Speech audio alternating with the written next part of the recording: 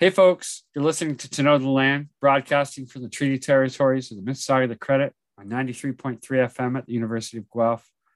Maybe you're listening through Apple Podcasts, Spotify, wherever else you listen to your podcasts. It's a show about our connections with the land base, how we interact with the land, how we learn about the land, how we defend the land. My name is Byron, and today I'm talking with my friend Julian Fisher, friend, philosopher, and fellow nature nerd.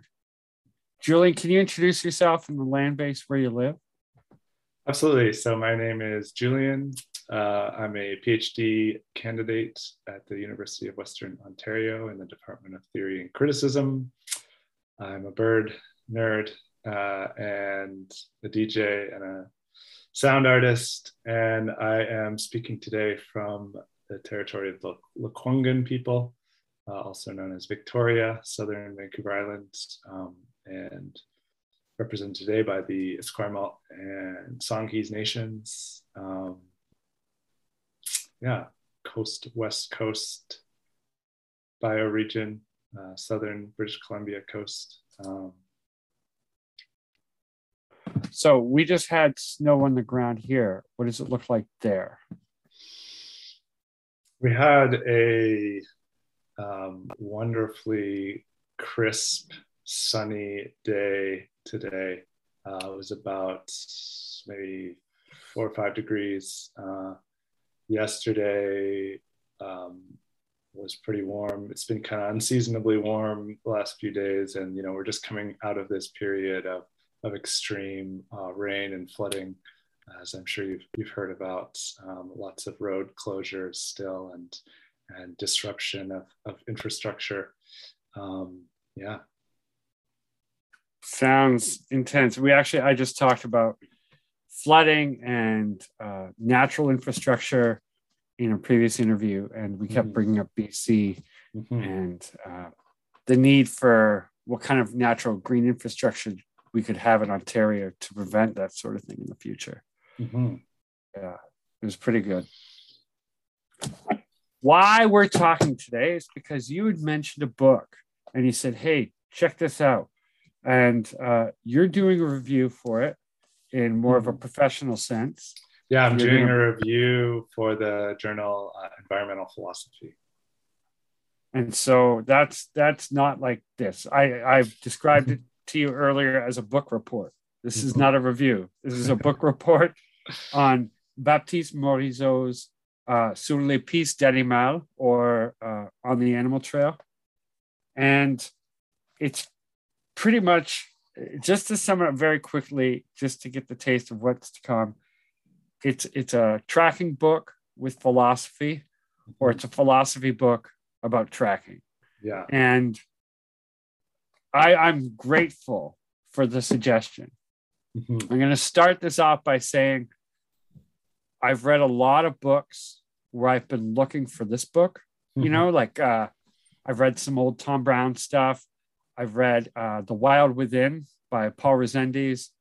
I've listened to some of John Young's talks. I've read, what's that one? I've got a stack of them down here that I've always been looking for some more of this. This doesn't cover all the bases, but what it does do is start speaking the language I've been looking for. So I wanted to say thank you to you for helping to point this out to me. Yeah. How did you find out about the book? I was contacted by the editor of that journal I mentioned, or one of the review editors, Marie-Hélène Ouellet, who gave me a list of books to potentially review for the next issue.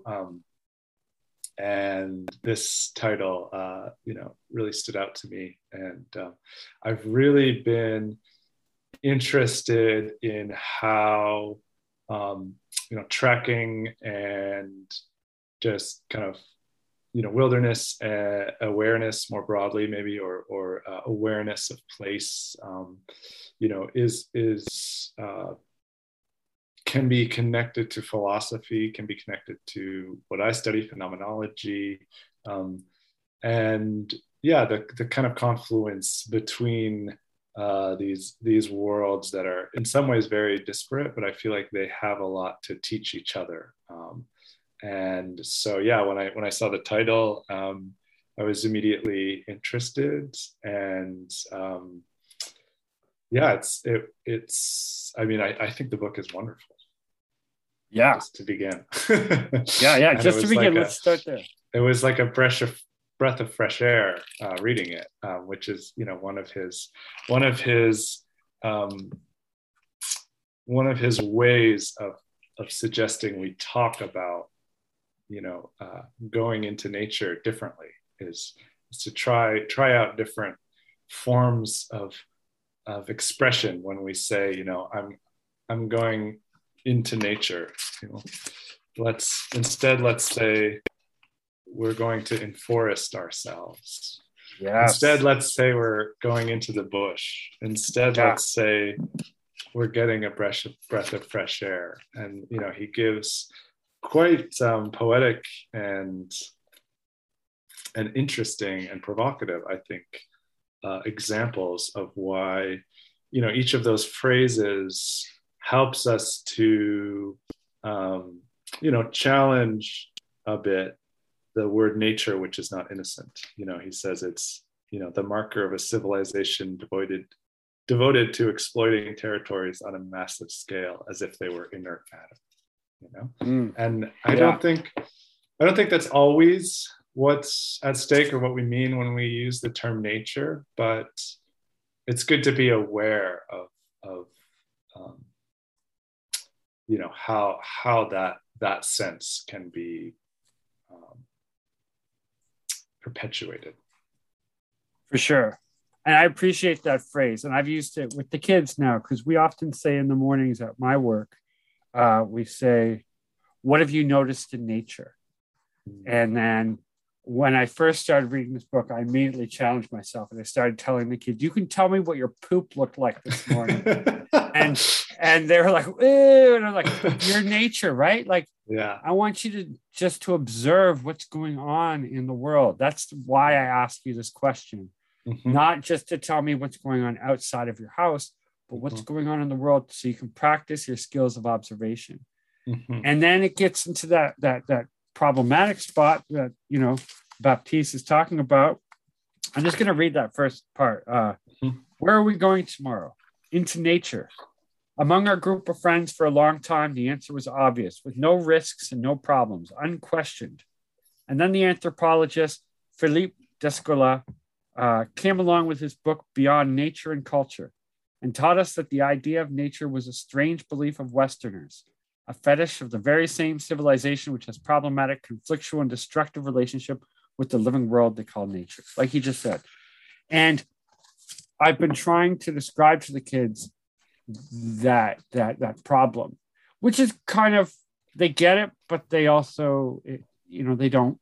That's why it's nice to talk to an adult like you about it, and to read it from Baptiste's book, because it's complicated. At my school, we have no inside. There's no inside. So it's surprising for the parents who've even been dropping off their kids there for maybe a year. They're like, oh, there's no indoors. I thought there was maybe like a structure, a shed or something. No, we have nothing. Yeah. We have a fire pit, and it's all outside. We have a tarp. But then, like, how do we describe then if there's no boundary? There's sort of a boundary of a forest. But I was talking to a friend of mine who works in Toronto, and they work in a city park. And so there's no clear boundary for them between, you know, the car where they get dropped off and nature. And then where does nature just runs through the park, right? It is everywhere. So I think kids get it in that sense, but I love the term enforested. Like I'm enveloped, enmeshed. I feel like I think he might even describe the mycelium reaching into and surrounding roots, you know, to become infungalized or something, you know. And that's how I feel, like we're enforested, or there's got to be another word, because there's also, you feel it when you're on the river, you know? Yeah, I think this term enforesting oneself, this is, I think, one of the first philosophical kind of openings of the book, which I think is quite original. And I'm just trying to find the enforesting oneself is a twofold movement, as the reflexive verb suggests. We go out into the forest and it moves into us. Enforesting oneself does not require a forest in the strict sense, but simply a different relationship to living territories. The twofold movement of walking across them differently, connecting with them through other forms of attention and other practices. So, I think this is what's so interesting, is that through this kind of bold project, I feel, of looking at how the authors endeavor to really, I feel like learn the art of tracking in a substantial and deep way. It has, in that twofold movement, kind of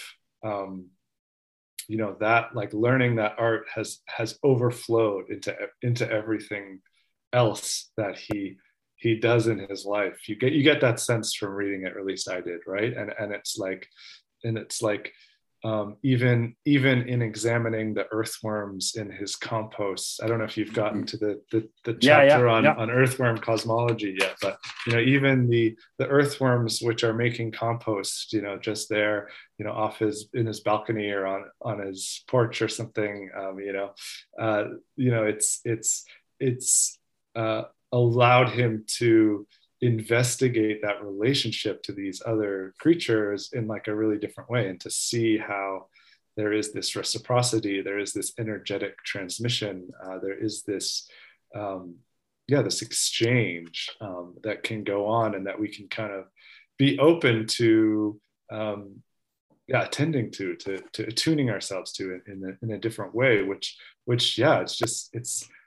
it's a really wonderful way to live, and it's a way of living that I think really challenges that sense of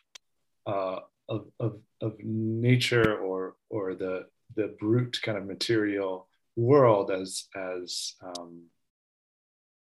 inanimate, inert, cold, dead, and I really like that he connects this to an idea of cosmology, because that's what I've been so fascinated and interested in the last couple of years, is like how we change the cosmology, which maybe unconsciously influences the way we see the world, through practices, through our everyday life, engaging in different kinds of practices. And I think tracking is a wonderful way to explore that and kind of experiment with that. And I'm so curious to hear your impression of his stories of tracking in the book, and how, as someone with such a I feel like, this immense experience yourself in tracking, like what was your response to his stories and to the way that he seems to track and to take that up? I loved it. Because he's not talking about this. I'm going to just read a section that I really enjoyed. And this is, again, back near the beginning. It's from the preamble. But he writes, to track is to decipher and interpret traces and paw prints so as to reconstruct animal perspectives, to investigate this world of clues that reveal the habits of wildlife. It is a way of living among us, intertwined with others. Our eyes, accustomed to breathtaking perspectives, to open horizons, initially find it difficult to get used to the way the landscape slips by. From being in front of us, it is now moved beneath our feet. The ground is the new panorama, rich in signs, the place which now calls for our attention. Tracking in this new sense also means investigating the art of dwelling of other living beings, the society of plants, the cosmopolitan microfauna which comprise the life of the soil, and their relations with each other and with us, their conflicts and alliances with the human uses of territory. It means focusing attention not on entities, but on relationships. And I tell my students that too. I'm trying to learn that process as well. I don't just tell other people because I know it. I'm trying to practice that too. That when I'm tracking, it's about examining relationships. It's about looking how different interactions play out on the land. I before we pressed record, I was showing you some Fisher tracks, and while pursuing that Fisher, my main goal wasn't necessarily to find a Fisher at the end. I wasn't going to do that. I knew I wasn't going to do that. But the goal was to see what happens on the land while this Fisher moves through. What interactions will be made, who this Fisher will encounter, and what will play out when they encounter each other, right? Because I want to see how these relationships play out. And that's the exciting thing. It's like, I love examining relationships between, I just hate field guides because they just narrow in on one thing and they don't expand it. And I want to know interspecies relationships. I want to know ecosystem functions, like what is a role that this participant plays. I want to know how this Fisher is going to interact with that cedar tree, how the grouse is going to interact with that Fisher, and like the exciting relationships that I know a little bit about, like the Fisher and the porcupine. How is that going to play out? So when he describes tracking as examining relationships, I get stoked. I fall in love right away. You know, it was a great thing to have at the beginning of the book because that's what I'm all about. That's what I want to see, right? Yeah. And it's so at odds with, like you said, with this, you know, what I sometimes call like the naturalist attitude. And like we were saying before in our preamble, you know, there's nothing wrong with the kind of knowledge which learns the categories and the names and all of the information and the data about what creatures and what plants and what types of, you know, minerals and what the kinds of clouds, you know, all of that stuff where you learn the labels and the names and the categories. That's all so important and so necessary. But at some point you have to realize that, you know, relationship is what's real. It's what's underneath that, right? And he does such a good job of showing how tracking doesn't only give us that kind of knowledge, but it's a practice of remembering that. It's you know, he calls it a way of coming home, right? Which I thought was another really beautiful thing, because you think of tracking often as this exotic expedition where you're going out to find the wolf or the grizzly bear. And I mean, his stories about doing that are wonderful to read. And it's, you know, there's an adventure there and it's exciting. And I appreciate that he actually put in the effort and, you know, took those trips. And, you know, it seemed like there's a lot of care and attention to making them trips that are also benefiting like the scientific project and contributing to like a kind of ecological he says, you know, eco-sensitive tracking, like, and there's an ecological ethic that's included in that. But I feel like his insistence that, you know, despite this exotic image of tracking, really what tracking does is help us to find our way home. It helps us to find a sense of belonging to wherever we are, because we are more in tune to that relationship, I think. Yeah. I just finished this part today, and I'm going to read this. Again, if you're just tuning in, we're talking about Baptiste Morizot's On the Animal Trail. And this is a section that I sort of like threw down the book on the couch and just got it, but I had to walk around when I read this because it's beautiful. You know, it's like, I remember reading old crime think books and feeling the exact same way. And it was just, so he says, tracking is sometimes like coming home at night. to a very large house with the sky as a ceiling, and following through the rooms, the omnipresent traces left by the beings who live with us here, the poignant little clues of their daily activity, everything they did while we were away, the bowl left out on the kitchen table with its easy to forgive leftovers of cereal, here slippers abandoned outside the shower, all those little clues where you can track the activity of your loved ones, their concerns right down to their state of mind, their art of inhabiting and of cohabiting with us, entangled with us in this common world. And to recognize that, like this domesticity, or like this home life and our relationships to not only the objects in the home and what they mean and where they are and their space within a house, but how they're moved by the other inhabitants by the house. Again, it just comes back to that point over and over again. This is about relationship, right? We know the habits of those in our intimate lives because we have that intimate relationship. When we go out tracking and we're looking at how these animals move through their homes and through a shared home, it is a shared home, that forest, then we can start to, especially if we start with that, maybe not start with it, but if we have a sense of that data that you're talking about, the trail width, the, stride, the gait patterns, whatever, if we have that, it can help us understand those intimate relationships a little bit better.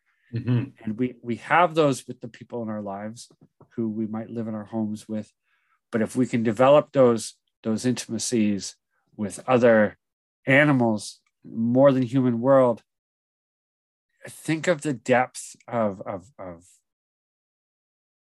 connection that way. Like it is so thick and real. And there was somebody, I could never find this again, but there's a blog out there by a tracker who mostly is writing about workshops that he's giving. But in one entry, I think he was sick or something like that, and he just tracked his cat around the house.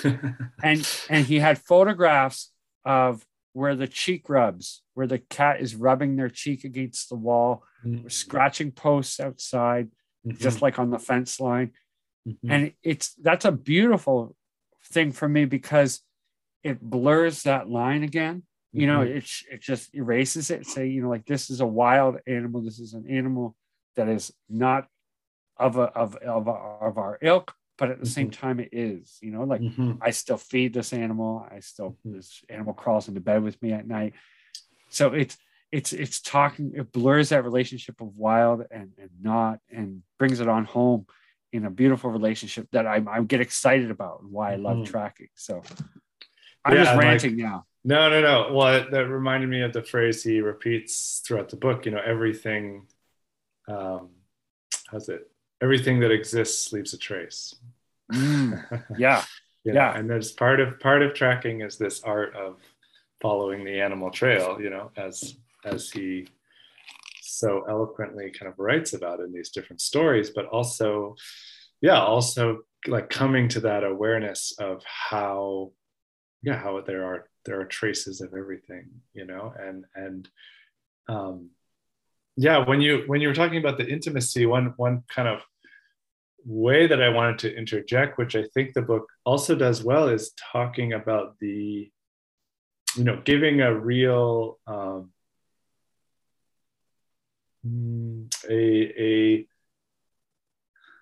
a substantial respect to the otherness of animal communities and animal societies and animal like the idea of an animal territory. And then when you read that passage about cohabitation, that's kind of what I was thinking about, because I think a part of that is like an intimate knowledge that we're sharing this home with others, but then part of that is like a respect for the radical otherness and difference with which, say, wolf society establishes their rules of territory.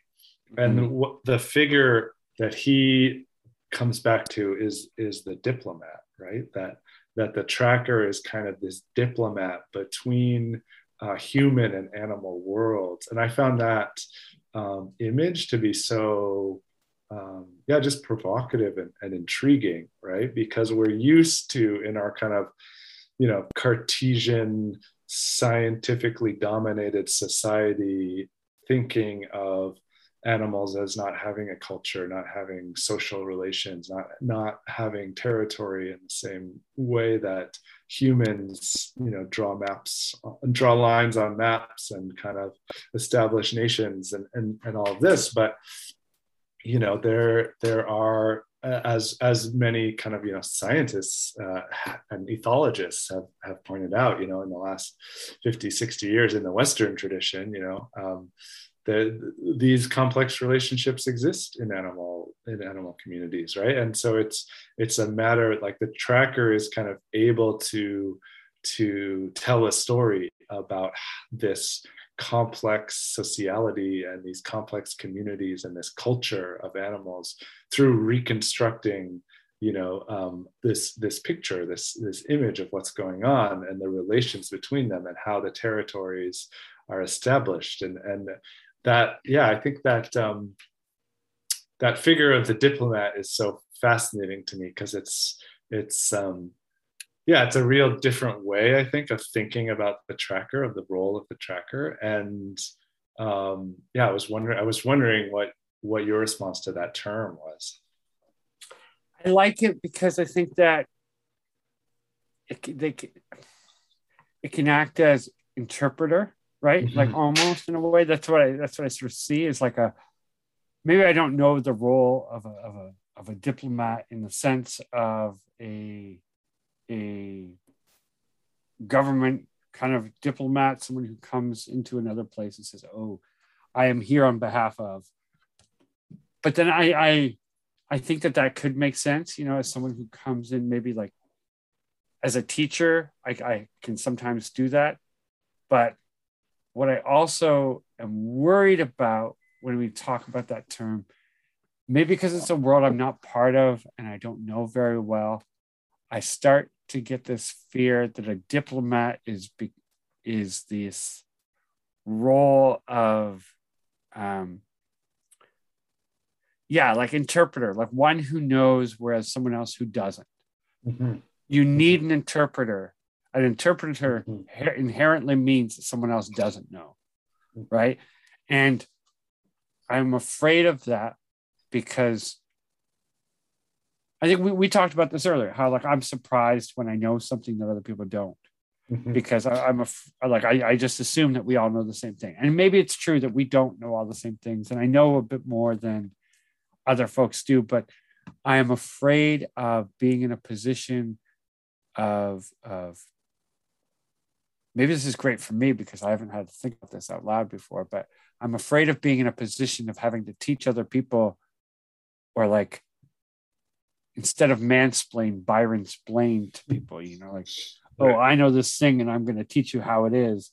Right. And so maybe that phrase of a diplomat scares me a little bit, because I don't want to be the interpreter. I don't want to be the person who knows something that you don't. Rather, I want to share. And I've always had that problem.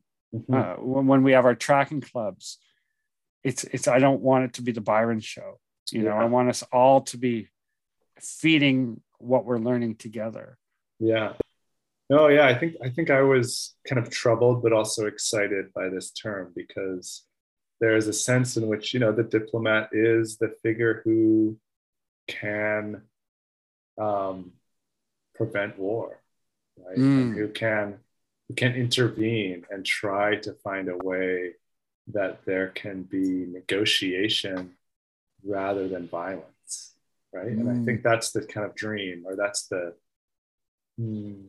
ideal that Morizot is gesturing towards. That there could be these figures who know the worlds of animals, and through that, through more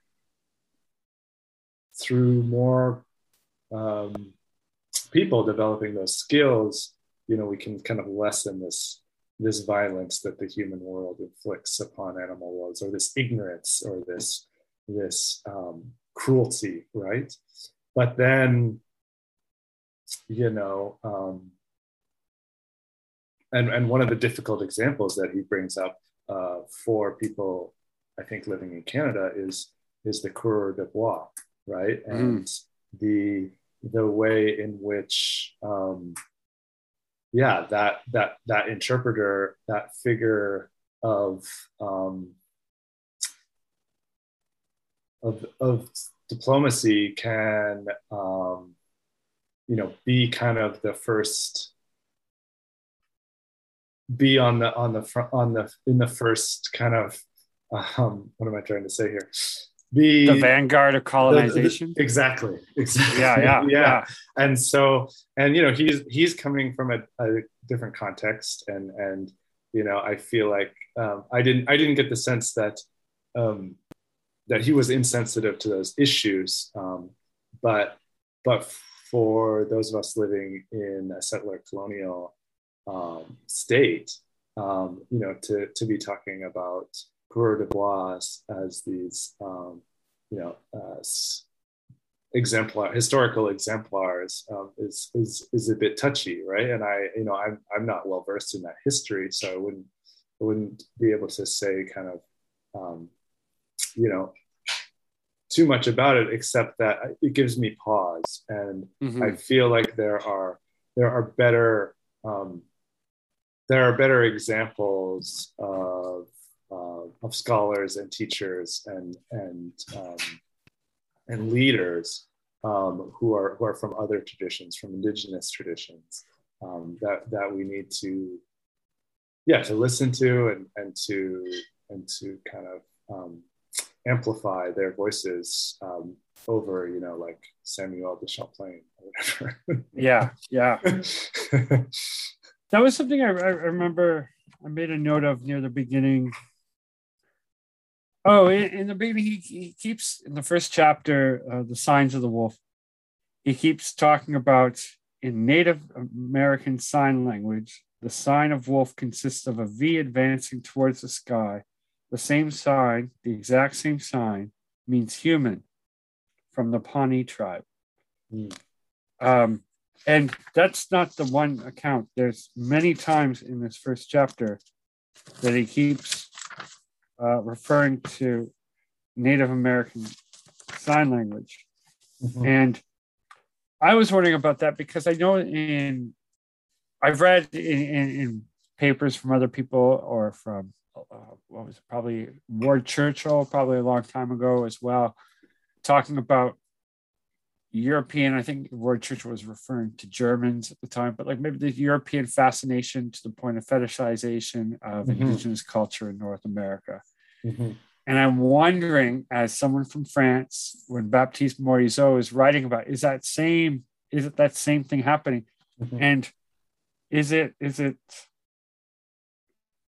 fetishization, or is it what you were just saying of like amplifying indigenous knowledge and appreciating it, like, and I don't know, because it's taken out of context a lot of the time when he talks about this Native American ASL. And I'm not sure if there's a pan Native American ASL. I don't think there is, but I think that there's generally one group along, I think like Alberta down sort of the west coast there and into like the plains. There is sort of a,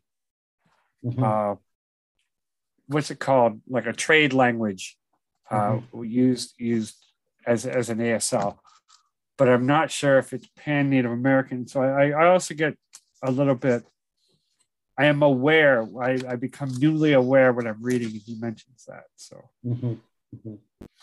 but I don't know what his perspective is, because he is coming from Europe. So maybe it's a different one and it's a little bit out of touch, because I don't know what's going on in France. So maybe he doesn't know what's going on in Canada. Yeah. You know? Well, and I do think there is this authentic spirit of the book to investigate how an animistic or a shamanistic which he refers to a few times, kind of cosmology or approach is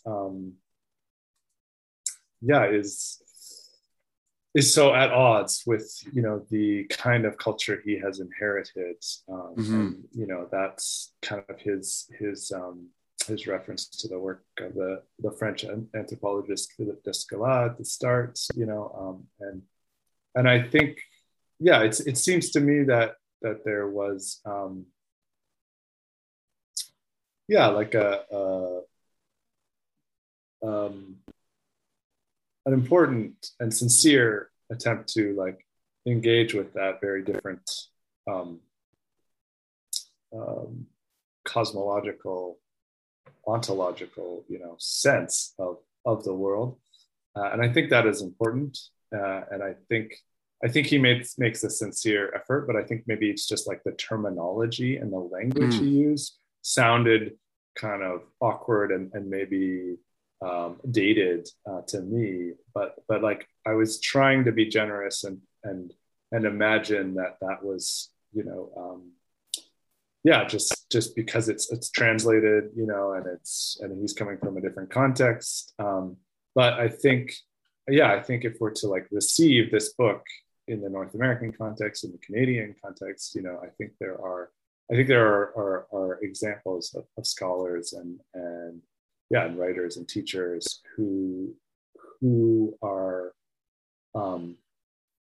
talking about those cosmologies, those beliefs, those philosophies, but also have more attention to the difficulties of and the history of settler colonialism, and what has happened on this land. Someone I've been reading a bit of lately is this philosopher Kyle White. I don't know if you know him, but nope. I just got an article I haven't read called "Time as Kinship," and he's written a lot about kind of how issues of ecological justice relate to issues of settler colonialism, and someone I feel like is like when I try to write about or when I try to think about how these how we are to use tracking, say, as a way of changing our practices, I think it's important to kind of situate oneself and to talk about how this also involves a question of justice. Yeah. That made sense. For sure. I think what I'm also getting from what you're saying and your interpretation of what you're reading from on the Animal Trail, what I'm taking away is there is a sense of looking at the world that maybe where he's inherited from has been lost, and in that colonial mindset that I've inherited coming from ancestry, coming from Europe and moving to Canada, then there's a lot that we've lost. And I think in some degree we need to point and we need to see where other people are still occupying these spaces where there's maybe a deeper sense of relationship and a deeper sense of connection, so that we can start to then see for ourselves maybe where we have senses of relationship and connection. You need to look sometimes to see what others have to be like, I want that too. And like what you said, then it brings up the question of justice. It's like, how do I get that, but not take it away from other people? Or how do I help other people get back what I've stolen from them, or what my ancestors, or what my current state that I live with and I pay taxes to is continually stealing from them, right? So yeah, I think it's good in some regards to like recognize that, you know, there are cultures that are doing this, and we need to sometimes, even if it's ASL or like not an American sign language, but an indigenous sign language, we need to quote it, right? We need to examine it and be able to say, hey, here's one way of looking at the world. Let's see in our own technologies and our own languages, our own histories or stories, how can we also get to that place? And I made a note in here because he's writing about tracking, and he's talking about following a wolf, and he's looking at the track, and he says, diamond shaped, clearly outlined, strongly clawed, with a large space between the central ball of the foot and the front balls, very lupine. But it is impossible to be for sure on a single trace. Our attention sharpens. A solemn, silent, immemorial excitement takes hold of us, a fiery joy that focuses our gaze. And when he wrote immemorial excitement, when I hear the word immemorial, my first connotation is always since time immemorial.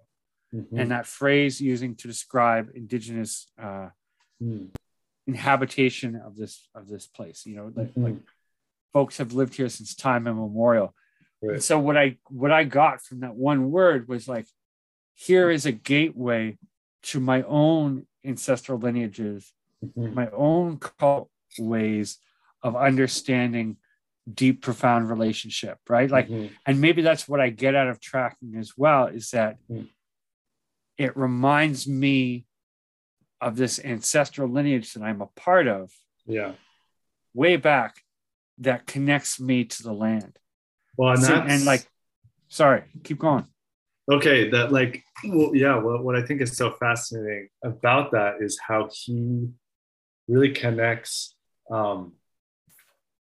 ancestrality to a larger kind of evolutionary question of what we share and inherit from other animals. And that was one of the kind of philosophical points of the book that I found so fascinating and rich was how, we've learned patience from panthers. Yes. Yeah, that was great.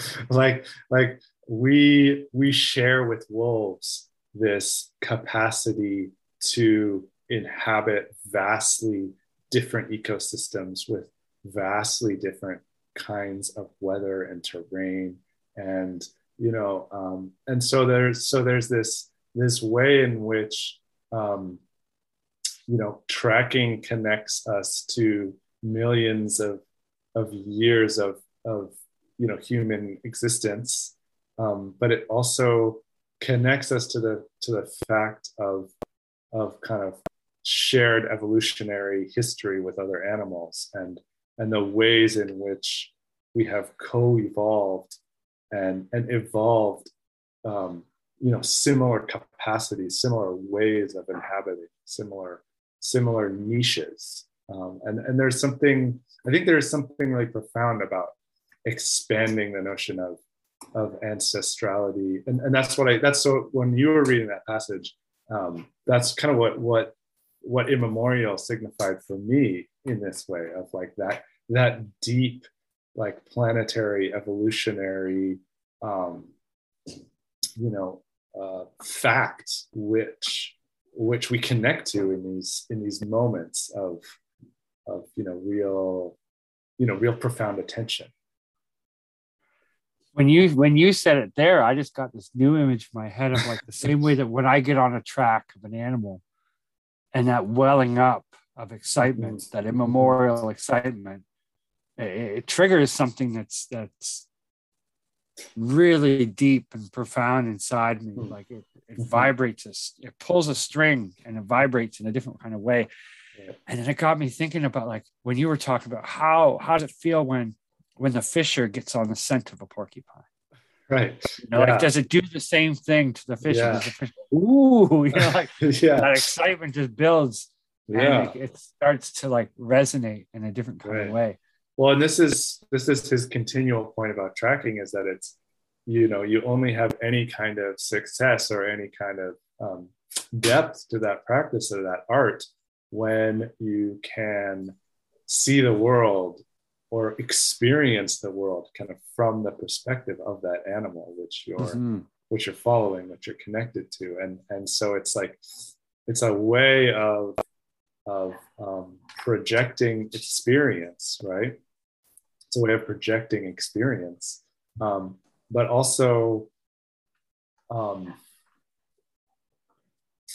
just like it's like this profound kind of kinship, right? It's a way of like feeling into both the way in which that excitement that the fisher feels could be kind of similar to what you're feeling, and yet the way that animal, the body, it's a very he really had a very kind of embodied sense of tracking in this way of like that what makes that fisher so different than you is that you have these different bodies that have these different capacities, and you move through the landscape and the forest differently. And like, so in order to track, you kind of have to like become something other than a human in that moment, and really kind of feel into what it's like to experience that place, not as a human, but as an animal. And then the other thing I wanted to say was just that, all our kind of more political discussion about colonialism and justice, and like what I really did appreciate from this book is that he focuses on the stories and his actual experiences tracking, and he tells you about the actual animals that he's followed. And there's not a lot of philosophy books, even a lot of philosophy books that are written about animals. It's not real actual animals they're talking about. It's the representations, it's the images, it's the culture. And for him to just tell those stories and to be, I think there is kind of like a vulnerability to that, to really putting yourself out there and telling the story of what you've done in your life. And he's clearly put a lot of effort into this practice, this learning, this art, and that really comes through in the stories he tells. And that was, I think, what made this book so impactful and kind of that breath of fresh air that we discussed at the beginning. I like the vulnerability piece a lot, and there's a great chapter in here about like relearning vulnerability on an epic scale. A single bear standing erect. When he talks about he's tracking grizzly bears in Yellowstone, and he's talking about encountering the bears and where a sense of fear comes from, and why is he afraid, and what fear does, what it teaches him. And that was beautiful because he talks about, I'll just keep going for a little bit and then you can reflect back. But for me, when I was reading that, he's talking about re-entering the cycle, re-entering a life and living world where he can be prey. He is flesh. He's quoting another philosopher. I can't remember her name. Val Plumwood. That's what I was going to jump in and say. That he's quoting this famous essay by the eco-feminist philosopher Val Plumwood, "Being Prey," which I assigned that to our students in existentialism in the class I was TAing for last winter, and a few of them read it and were like, "It's a story about her experience of." Being attacked by a crocodile in Australia in a canoe. It's only like 10 or 12 pages. It's a really gripping, amazing, wonderful story. And also she has this wonderful way of kind of using that to dismantle this whole idea of like the Western mastery of the natural world, which is incredible. Yeah. Where we can consume everything, but nothing is allowed to consume us, right? Like That's how the Western world thinks of it. Like to the point of the grave, all the way to the grave, when we lock ourselves in boxes and fill ourselves full of chemicals so other animals can't consume us. But then I loved it. Like I was really feeling this sense of like, I am part of everything. I am part of this thing. I want to be prey. I want my body, even if it's not like a violent thing, I want when I'm dead, at least to go back to things. And like we were talking about before, there have been 2 deaths recently in my life, two pretty big ones. And having this reminder that we are prey, we are part of a greater thing than what we know of.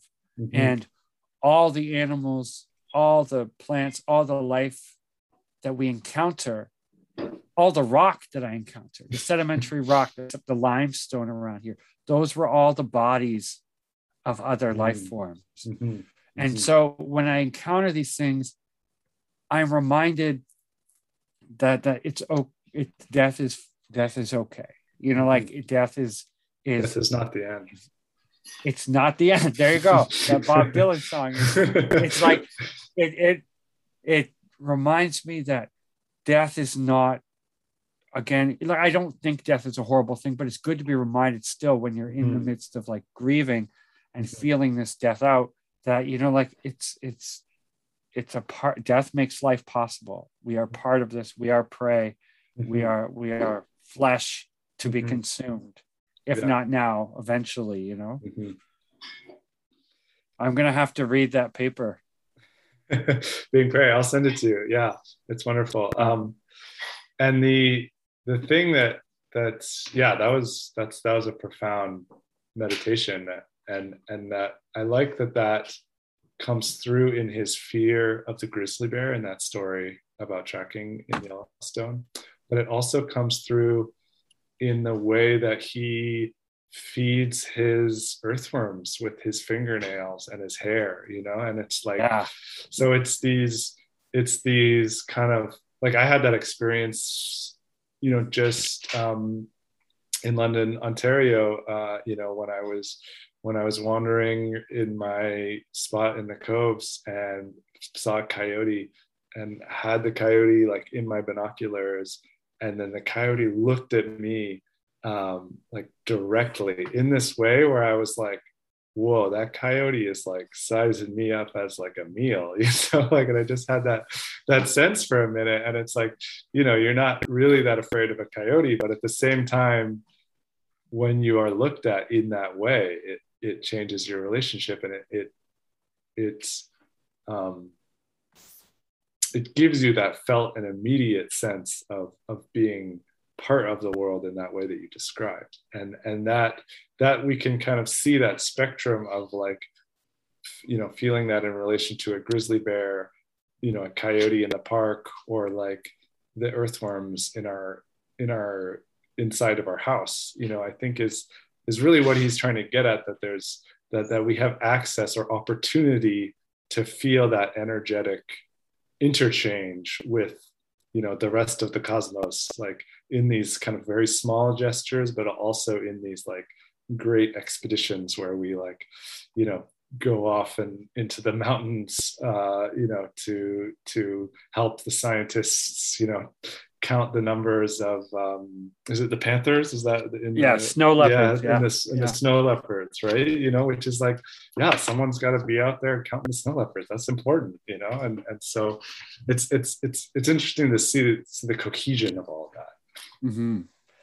As we wrap up, is there any last things that really stuck out for you? I mean, this book entirely is been great. We're going to do a part 2.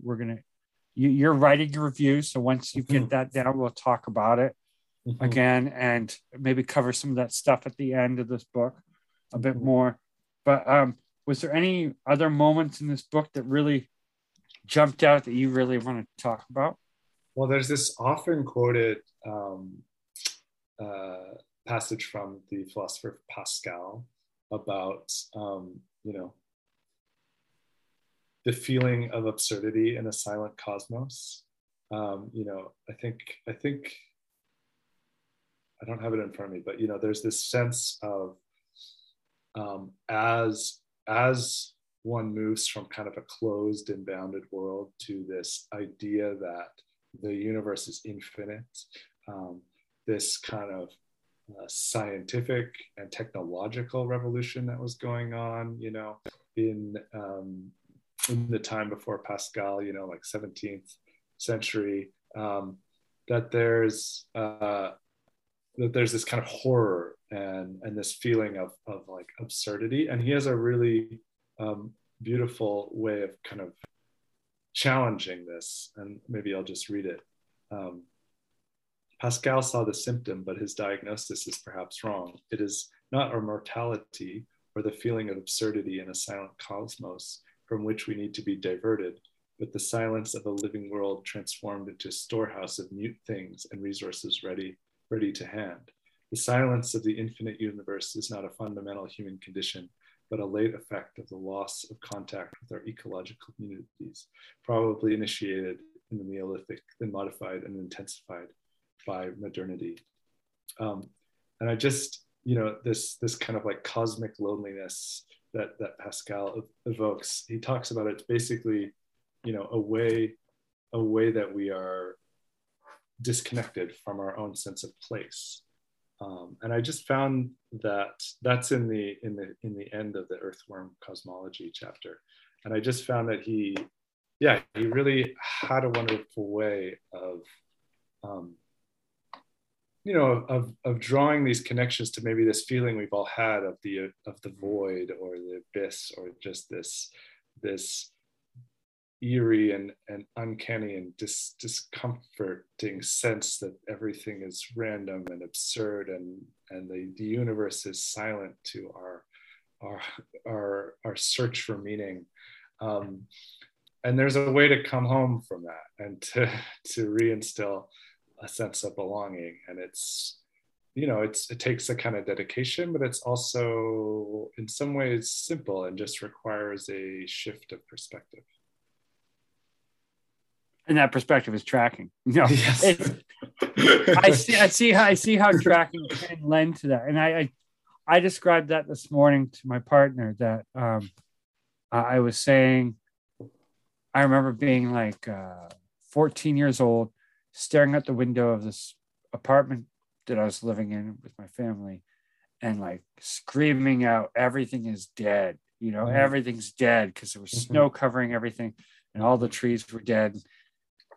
To my state of disconnect, everything was dead. But now in winter, I go out, especially when the snow is down, and you see how alive everything is. There's that the ground is littered with life, and it's just like, it's impossible to not see it. And I feel that sense of planetary kinship, of relationship, and there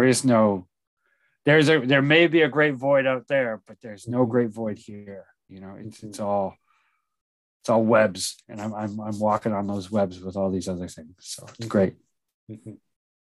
Wonderful to talk to you tonight, Byron. Yes, really nice to talk to you tonight, Julian.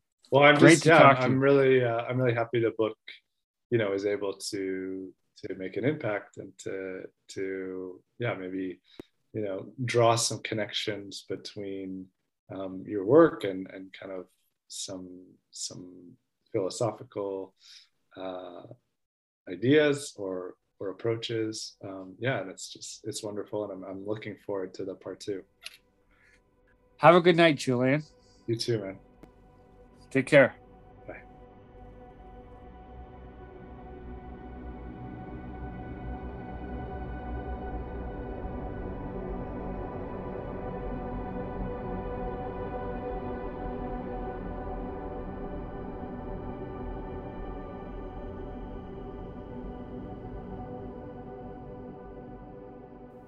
Again, I want to thank Julian Fisher for taking the time to be on the show with me to talk about Baptiste Morizot's book on the animal trail, Sur les pistes d'animal. It's out now on Polity Books, politybooks.com if you want to find out more information. Julian will be back for another episode when he's done his review, and we're going to continue talking about this book. It's been pretty good so far, so check it out if you get the chance. If you want to find out more information about the show, you can always check out toknowtheland.com, or you can email me at toknowtheland@gmail.com. Have a good week. Take care.